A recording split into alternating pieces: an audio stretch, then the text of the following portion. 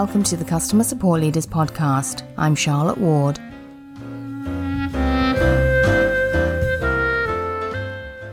Today we're listening to one of my favourite episodes from the archives.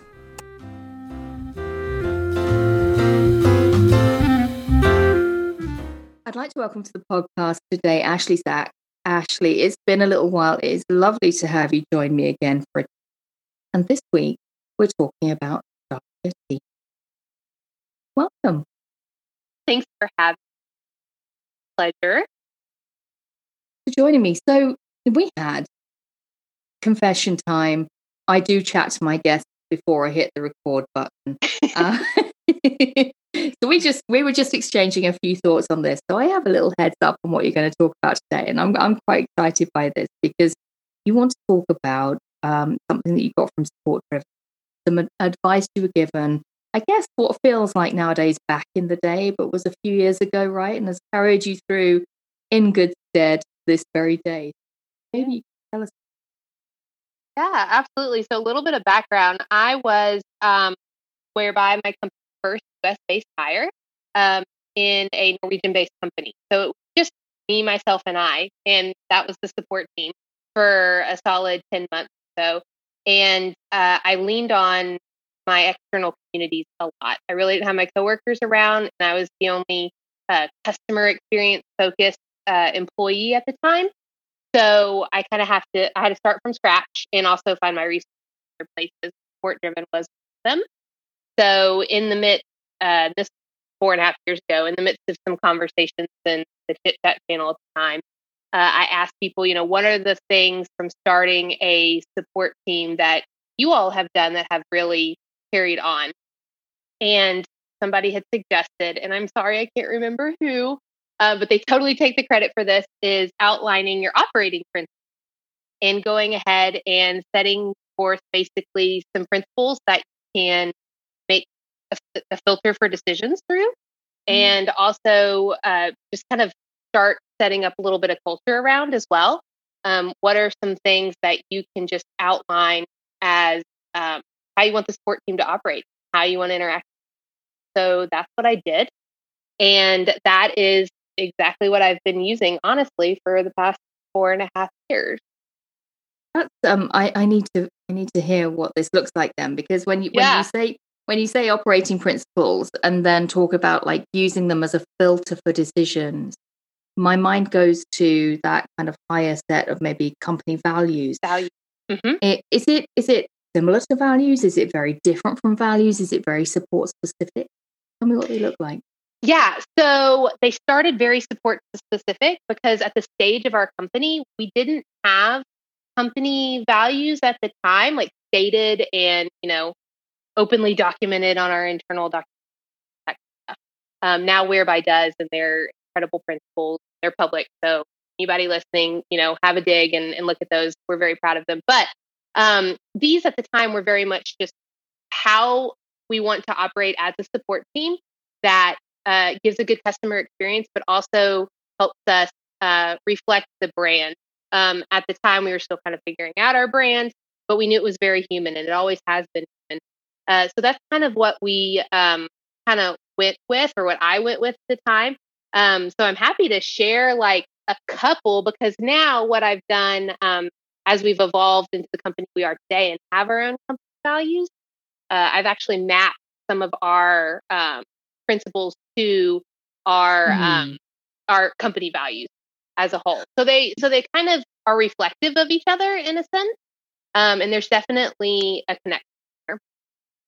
That makes sense. And I'd love, like, if you could share a couple of examples, I'd love that. Yeah. But not only for the reason like that I think they'd be interested to talk about, but I think that people listening to this probably would appreciate like having an example, like almost like, where do I pick this? What kind of thing? But as you say, like you've aligned quite significantly now with corporate values, and everyone out there is working for a different organization with a different set of values. So they're going to have their own kind of thought processes to go through. But I kind of, I'm fascinated, like where yours hit against those company values. Yeah. So I think a really good example of this. So one of our support principles is interactions over transactions. So like the underlining, like the italics of that, I guess you would say, are basically we're humans, not robots. So we're genuine and personal in our customer replies. No matter how many times I have to answer the same question. And I also say never be afraid to be transparent and set attainable expectations. Like we're human, but not superhuman. So this really translates into the company value of human first. Try to have a human first approach to the product, in our branding, in our service. So that's kind of where they are reflective of each other. And principles like this have also been a really crucial part of my recruiting process too. We have a practical project for every role at Whereby when you go through the recruitment process. And this is part of my practical project. I have the candidates go through our support principles, tell us which one they identify the most with, where have they seen this exhibited or maybe not exhibited, and that kind of stuff. So I use it also as like a filter in recruiting too, which is very helpful. So that's super interesting, and I can see the connection, and yet it is really, really support specific. I really like that. When you drew up these principles, were you still alone in the team, or was this like something that you were getting conversations going about, like when there was 2 or 3 of you? Version 1 started when it was just me, because it was really much about like, okay, I know I'm building this team out. Where do I want it to go? And then as I added more colleagues on, I really embraced evolution of it too. Like, hey, my second hire is like, do these seem realistic? And what you think is something that we can add to it or take away, that kind of stuff. So it was very much embracing, I would say evolution of the support principles. But as our team has grown, I would say they haven't really changed in the past 2 years. And what was really exciting about it is when we saw our company values come up and we all really decided on our company values, they weren't very much different than our support principles. So that's like, we knew we were on the right path, and there's a little bit of affirmation there when the values come up. So. Nice, absolutely. But I think what you described there though is big effect, isn't it? You in those early stages of team building, of organization, so much is, but just there comes a point where you can't flex everything every day. You can't have the same conversations with a team of 8 or 10 or 20 that you have with a team of 2 or 3. You're still forming ideas, and everything is still very fluid. So there does come a point, I guess, where evolving those significantly is quite a large piece of work. Yeah, definitely. And I think what's really important when you're establishing for anybody listening that does go through this is also to think about preparing for the evolution of them. And then also when you start writing them, preparing for them being sustainable in a sense too, right? Like you have to have a good mix of having principles that will grow with the company, but then also leaving it open to where, okay, there may be some things that we need to shift a little bit about this. And then really thinking about how each principle might build on another too. I think like one of our other principles is own issues with curiosity and passion. So it speaks to ownership, but also curiosity and being creative too. Like, yes, you might have to say the same thing to a customer 6 different times. You're going to do that in a human way. But at that point, you're going to be innovative enough to say, hey, we need a KBR. Or, hey, like this is definitely product that. So in taking ownership of that. So you kind of have to think about how each individual principle might build off the other one. And you see it in a holistic view. Yeah, that totally makes sense. Quite empowering, therefore, isn't it? Like actually, it's permission to say, you know what, I have spotted that this thing needs doing, and it's okay because that's the way. Really not going out on a limb here by suggesting that there's a product change. Like I'm not operating as an individual. I'm operating in line with our principles.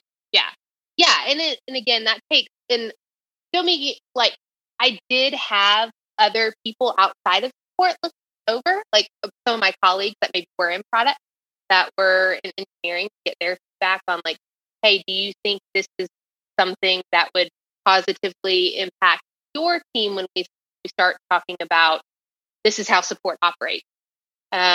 So there was like cross-functional feedback loop that went into work as well. Yeah, that's awesome.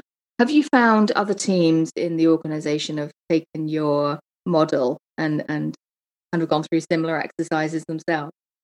Yeah, so we have, so at Whereby we do product squads. So each product team is over a different part of the experience, and each product manager is ahead of that product squad. So I've seen some product teams adopt something very similar, where it's also, they are really big on highlighting goals too as well. Like, what's the purpose of team activation, which would be the very first part of our experience when we try to activate customers in the product. What's their goals and how do they operate for those goals? I've seen some of that in Notion as well. It's what we use for our internal documentation. But yeah, for some teams it has. That's really good. And I guess the final thing that I'd like to ask you, well, first of all, is how many do you have? Like, what's your list look like? I have 1, 2, 3, 4, 5, 6, 7. So not necessarily the 10 commandments, but 7 principles of support. It sounds good. It's alliterative. I like it. And 7 principles of support, right? Yeah. That they're neither what is it, sins or virtues. There we go. Well, they are virtues. Yeah. Right? So everybody has their own sweet spot, right? For this, for us, this was our sweet spot. And I think the goal was for me to hear my team talk about some of our principles in some of our meetings when we're talking about ticket handling or how we're going to respond to customers in certain situations. And that has happened at least a handful of times now. So I think I'm going to keep them. I think they're doing well for now. Yeah. And it's not an onerous number. Like, if you had 20 things laid out there, that would be quite like, which one are we trying to operate against today? I don't. Yeah. Like, absolutely. I think that's amazing. Which would you say, if you can share one other one with us, is one that served you in really great stead over the last run?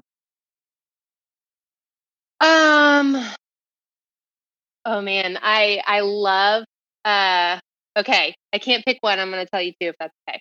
So my two favorite are empathy over prideful expertise. So it's really about meeting the customer where they are, even though we're experts in our product and we deal with it every day. And some questions may be extremely easy or obvious to us. Meeting the customer in their non-expertise, that's why they're coming to us. And also that shapes the way we write documentation as well and provide education and proactive support. And then the other one is, of course, self-care instead of overachievement. So I think that speaks to a lot of support orgs, right? You need time away from the queue. You need time to invest in yourself, whatever that looks like, and you need time to grow.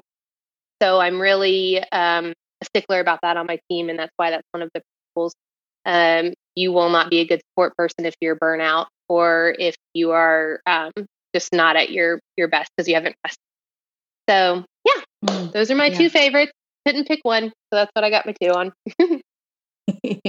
They're both great ones. Like a beloved pair of twins in the 7. We'll take that. I don't know why I said each other very well. Yeah, excellent. Thank you so much for joining me today, Ashley. That's been great. Thanks for having me. It's a delight. Come back soon.